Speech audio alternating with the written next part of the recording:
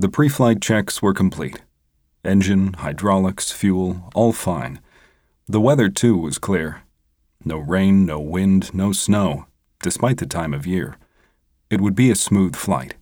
In terms of turbulence, anyway.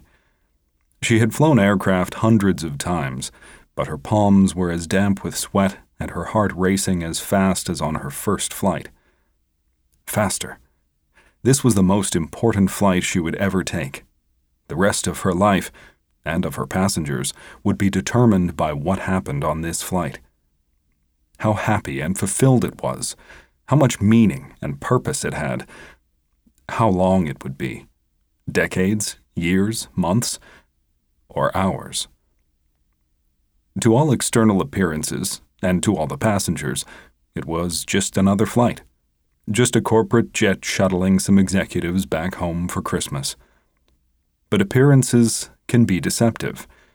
There was nothing normal about this flight. Nothing at all. And it would not be long before everyone on board knew it. Their lives were about to change forever. A movement from the hangar caught her eye, and she glanced out of the cockpit window. The door to the office was open, and a woman in a red wool overcoat and dark pants was walking toward the plane, her phone to her ear. The pilot checked the manifest. She had counted 6. This was the 7th, and last to board. She recognized her. Jill Stearns, CEO of one of the world's largest food companies. She spoke into her headset to let the tower know they were ready to depart. She made her voice low and deep and male, with a drawling southern accent. "Fully boarded. Let me know when you have a slot for takeoff."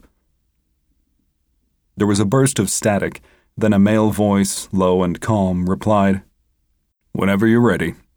Quiet day today." It was usually quiet in these kind of airports. Small, local airfields used primarily for freight and private planes. There was no security, no baggage scans or ID checks. You just walked onto the plane like it was a chauffeur-driven car. Which made this much easier. Made it possible at all. She glanced at the empty seat next to her. She'd have to hope the tower didn't ask to speak to the pilot who was supposed to be there, or they'd figure out she was the only one on board and refuse her permission to depart. Although, this late in the game, permission no longer mattered. She didn't need it. Once everyone was boarded, she would be taxiing the plane down the runway and into the winter sky. She hadn't come this far, all this way, after all these years, to turn back now.